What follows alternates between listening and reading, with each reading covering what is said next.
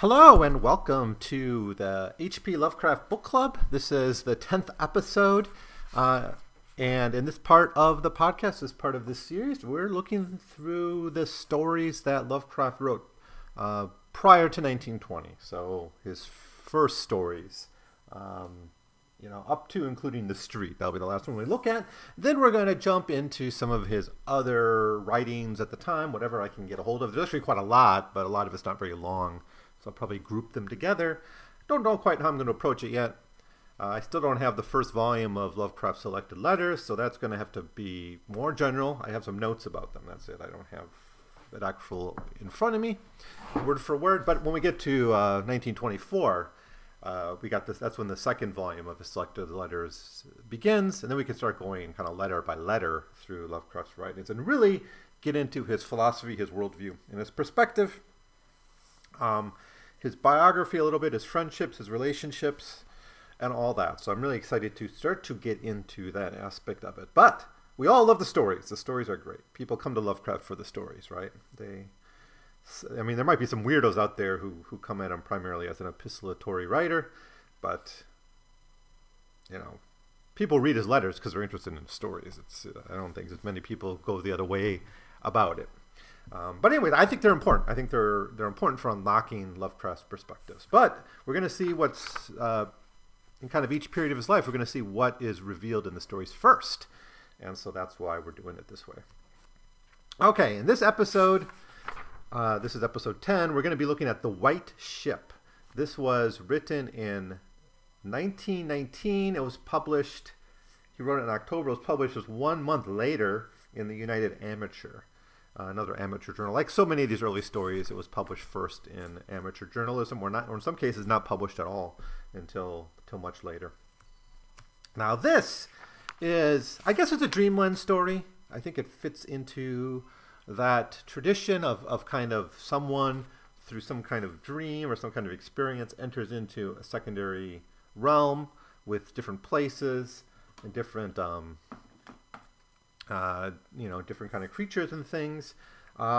We have sort of here like an allegorical journey into the sea, and it reminds me a lot of a novel which I actually talked about in this podcast years ago when it first started, and that's Mardi by Herman Melville, which is a metaphoric exploration of the sea in which the characters would go to different islands, and each island would be kind of a different stand-in for maybe a European power or some kind of value. And the goal was chasing after this Pacific Island woman throughout to try to find and then the story ends with the character venturing off for another adventure. So it's never quite clear where they're going to end up.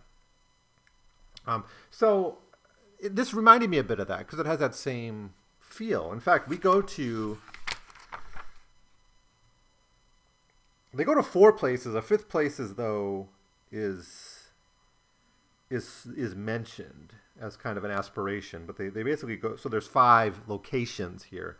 Each has a different is reflective of a different value, right? So it's kind of a Dreamland story because essentially the story is a guy sleeps and he has some visions and some experiences, and in this case it involves a journey by sea to these different locations. But then there's the implication at the end that it's real, and the same thing like in Polaris. There's the suggestion that maybe this dreamer is experiencing something real. It actually happens to him. In that story, it's the relationship between the Eskimo and the Inuit, which is hinted at, or the Inutos, sorry. The Inuit are the Eskimos, right? The Eskimos and the Inutos in the story are sort of associated with each other, so maybe this was on this world. In The White Ship, you have the same kind of suggestion that there's something real about these experiences at the end of the tale. Now, I published an article about Lovecraft some years ago, and it's kind of the foundation of my perspective on this. And I originally wrote this article kind of hoping to explore the image of the sailor in Lovecraft's fiction, and I ended up doing a lot more, looking at eugenics and his racial theories and Atlantic history, really. So the essay ends up being called The Burden of Atlantic History in Lovecraft's Fiction, or something like that. The main title is In Praise of the Innsmouth Look. So, but in the conclusion, I actually write about the white ship. So let's see what I said a few years ago about this. The power of the sea in Lovecraft's imagination is nowhere more obvious than in his early story, The White Ship, published in 1919 in the United Amateur. It is most well known as one of Lovecraft's dreamland stories, but in its opening paragraphs we see many of the themes common to Lovecraft's maritime imagination.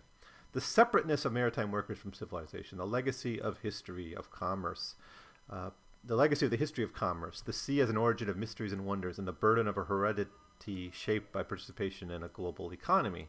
He writes, this is early in the story actually, this is quoting the second paragraph.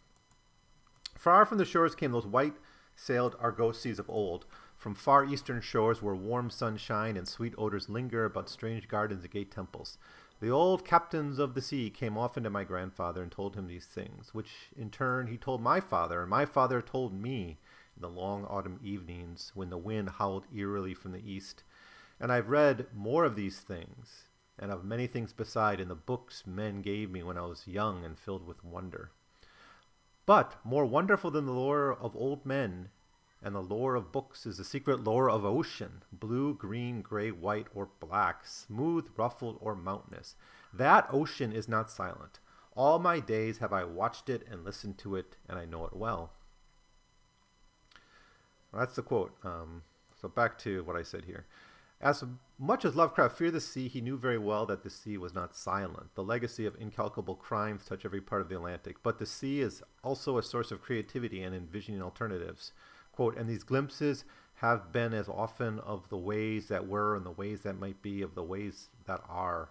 The ocean is more ancient than the mountains and frightened with the memories and the dreams of time. Another quote from the story. So in the story, the lonely lighthouse attendant dreams of joining a bearded man on the white ship. The narrator is taken to a series of metaphorical islands similar to Herman Melville's Marty. First, they visit the land of Zar, a place of artistic creativity and a utopia for poets. But this place is cursed because no truly creative person can be appreciated in their lifetime. Next, they arrive at Thlarian, the city of 1,000 wonders, a Promethean technological paradise. However, this city seems to drive everyone who enters it insane as they come to understand the scale of the technocratic civilization and its rulers. Next, the white ship takes the pair to Zura, the land of pleasures unattained, which, although titillating, is surrounded with the smell of death and plague. Then they travel to the pastoral paradise, the land of Sona Nil. The narrator stays there for a month, but eventually goes restless and is driven by curiosity to explore and become the first to witness, I guess the first man I should have said, but the first to witness the land of Cathuria. It is rumored to be a land of hope, where the gods dwell. As they attempt to sail the white ship to that land, they fall off the edge of the world and the dream ends. One message of the white ship is that the sea is an elusive source of paradise. Atlantic history is full of such imaginings. The radical alternatives of pirates, Anglo-American solidarity that won the world wars, and the challenge to racism offered by the idea of the Black Atlantic. For some, the Atlantic is a perfect model of the empire. For others, it helps sustain the legacy of the commons, equality, interracial cooperation, and an anti-capitalist discourse. And yet, for others, the Atlantic is a model of an efficient Promethean capitalism. The reason the sea can hold so many competing and contradictory utopian visions is that the sea is basically unconquered. Even a century after Lovecraft's first stories appeared in print, the sea is still unknowable and a space for dreams and nightmares. All right, and then I conclude a little bit with the article itself. So you can find this article and read it yourself and let me know what you think. But I'm not going to say too much that I don't say there. I think my ideas about the story haven't changed that much. All right, so I'll just highlight a few things here. So this guy, Basil Elton is his name. He has been the keeper of this lighthouse for generations, right? So, and then we get this idea that I talked about when I quoted that article. One is like this declining commerce. This is a place in decline. He says, like, in my grandfather's day there were many ships, in my father's day fewer, and now there's almost none. So it's like Innsmouth, actually. Innsmouth, as we'll see when we get to that story much later, is also a story of a declining economy. A once great and prosperous commercial city that's kind of been left behind and abandoned. And then they get these tales of the sea. I quoted that passage. And this secret lore of the ocean, and the suggestion that the sea itself speaks, right? that it's somehow kind of beyond time, right?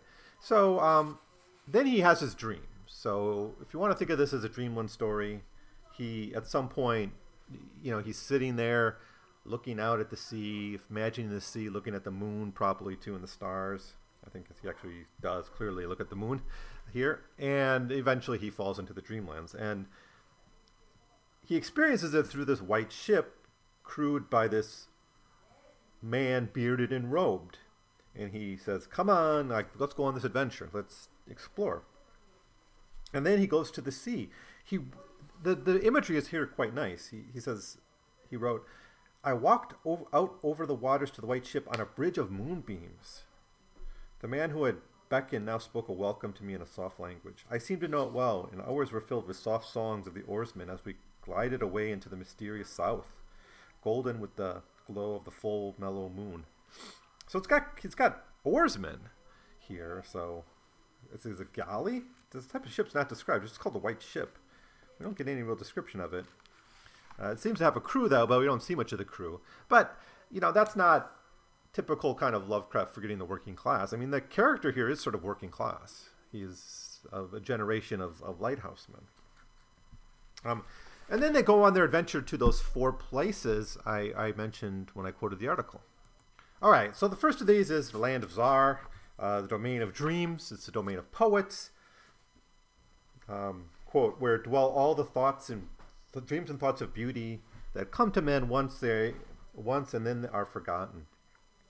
So the tragedy of the land of dreams, the domain of dreams, is that you'll never be known in your lifetime. So what Lovecraft writes here, there too were forms and fancies more splendid than any I'd ever known. The visions of young poets who died in want before the world could learn of what they had seen and dreamed. And that's to some degree is actually Lovecraft's story. Is his dreams largely are not known outside of a relatively small circle of readers of weird tales when he died. It's only later that the cult of Lovecraft emerged. So anyways, they can't go there. For told but that's another aspect here. Whoever's there may never return to his native soil. Kind of another suggestion of how once someone enters into this, the career of the poet, if you will, they really can't go back to their old life. It's kind of a one-way ticket. There's some truth to that. So then they go to the land of Thalarion, the city of 1,000 wonders. And this, as I mentioned before, is like the Promethean paradise, right? It's a fascinating yet repellent city. But it's got its own problems. Although it's a technologically advanced civilization, it seems to drive everyone mad. Quote, therein walk only demons and mad things that are no longer men, and the streets are white with the unburied bones of those who have looked upon this Eidolon. So there, the point being, technology is sort of a dead end for humanism, for humanity. So the dreamers, they get lost. It's a one-way trip to the land of dreams, to be the poet, and you won't be appreciated. So there's really that's kind of a dead end for you. Thalarion's a dead end because it completely is soulless. The next land they go to is Shura. This is the land of pleasures. So if you can't have dreams and technology's limiting, well, you can go to the land of hedonistic pleasures. But when they get there, it's not really described what the clear problem here is, but it's also a dead end because although it has those pleasures, presumably, it's plague infested and full of the dead. So something's wrong with that. I guess Lovecraft's also saying that itself is not very healthy. The last one they go to is, after they leave Shura, then they go to Sona Nil, which is the pastoral paradise. Now, in my article, I said he stays there a month, but he may have stayed there longer because time really has no meaning there. There's neither space nor time nor suffering nor death. And there I dwelt for many eons. I think I got a month from maybe the moon. Yeah, later on he says, it was against the full moon one night. I think Yeah, I think I figured this out why it was a month at some point, but it doesn't really matter because it's there's no time here. It's kind of an endless paradise. Green are the groves and pastures, bright and fragrant are the flowers, blue and musical the streams, clear and cool the fountains, and stately and gorgeous the temples, castles, and cities of Sona Nil. Of that land there is no bound, for behind each vista of beauty rises another more beautiful. Over the countryside and amid the splendor of cities can move at will with the happy folk, who are all gifted with unmarried grace and unalloyed happiness. For the eons that I dwelt there, I wandered blissfully through the gardens, where quaint pagodas peep. I don't know. Okay. Then he decides to go to Cathuria. Cathuria is the land where no man had seen beyond the Pillars of the West. And it's the land of hope. So the final location they want to go after the land of fancy, which is Sona Nil, is Cathuria, the land of hope. And of course, hope you can't get to. It's you know. And they start to travel there, though, hoping they get there. And then literally the ship falls off the edge of basically to the end of the sea, and he wakes up. Right?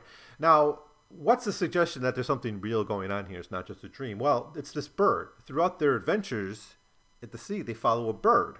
And a bird is meant, I didn't talk about this, but if I was reading through, but it's there. There's a bird throughout the whole story that they sort of follow, kind of as a guide, like Noah, right? And he finds the body of a bird after he wakes up. Now, another thing that happened is the lighthouse failed while he was gone. That's another sign that it wasn't just a dream, is that the lighthouse failed to light.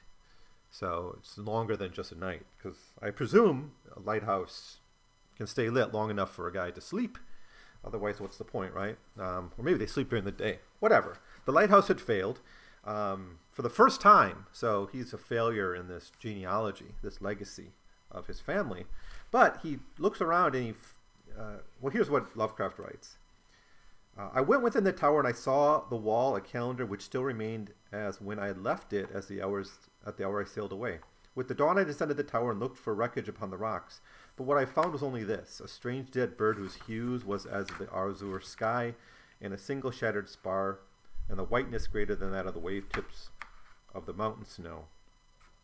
And then we're told that from that point on, the ocean stops giving its lessons to our hero, Basil Elton. The ocean stops talking to him, so the ocean becomes silent. And he never sees the white ship again. Anyways, that's the white ship. It's kind of metaphorical. It's a nice dreamland story. I like this story. I like it because it's about the sea. It's about a journey. It speaks to some of Lovecraft's themes. I still hold with how I approached it in the article, that even though it's an earlier piece, it does sort of, after you read a lot of Lovecraft and you go back to this, you start to see these motifs in the story, especially in the way the sea is talked about. Because, I would almost say at this point, I'm going to come out and say it now, Lovecraft, yes, he's a New England writer, but even more important, I think we need to consider him a writer of the sea, a writer of the oceans, because that's where so many of his tales take place. And even the tales that don't take place are connected in very complex ways with the sea, whether it's the case of Charles Dexter Ward, or Innsmouth, or the Festival, or obviously the Call of Cthulhu, obviously the story we just looked at, Juan Romero, the sea. I mean, on and on, right? The sea is a conveyance. It's where people come from. And this you can't avoid if you're an American thinking about your own identity in an era of immigration, built on a nation built on a legacy of slavery. You can't even conceive of your own history without the sea. You might say, oh, we're a frontier nation, or we're a Puritan, where our roots are Puritan, or whatever. And you can extend that argument as much as you want. But at the end of the day, you're going to be drawn to the sea. And Lovecraft is all the time. And so, yeah, I'm coming out and saying that. Lovecraft is not really a New England writer. As much as he said, I am Providence and all that stuff. That's all true. But he's got such this intimate connection to the sea. That's more important than the New England settings of his stories. Anyways, that's my risky claim for the day. And that'll be it for now. So let me know what you think of The White Ship if you've read it. I certainly enjoy this story, so hopefully you do too. It only takes a few minutes to read. Next time we'll look at The Doom That Came to Sarnath. Is it the Dreamland story? It's not really a Dreamland story because no one's dreaming. But it kind of is set. It's like this Dunsany style story, set in an ancient world. It's kind of in the Dreamland kind of universe, I think. But there's no dreamer, unlike Polaris and The White Ship. So, anyways, we'll talk about The Doom That Came to Sarnath next time. All right. So I'll see you then. Let me know what you think, though. Send me your comments. Send me a review on iTunes. See you next time.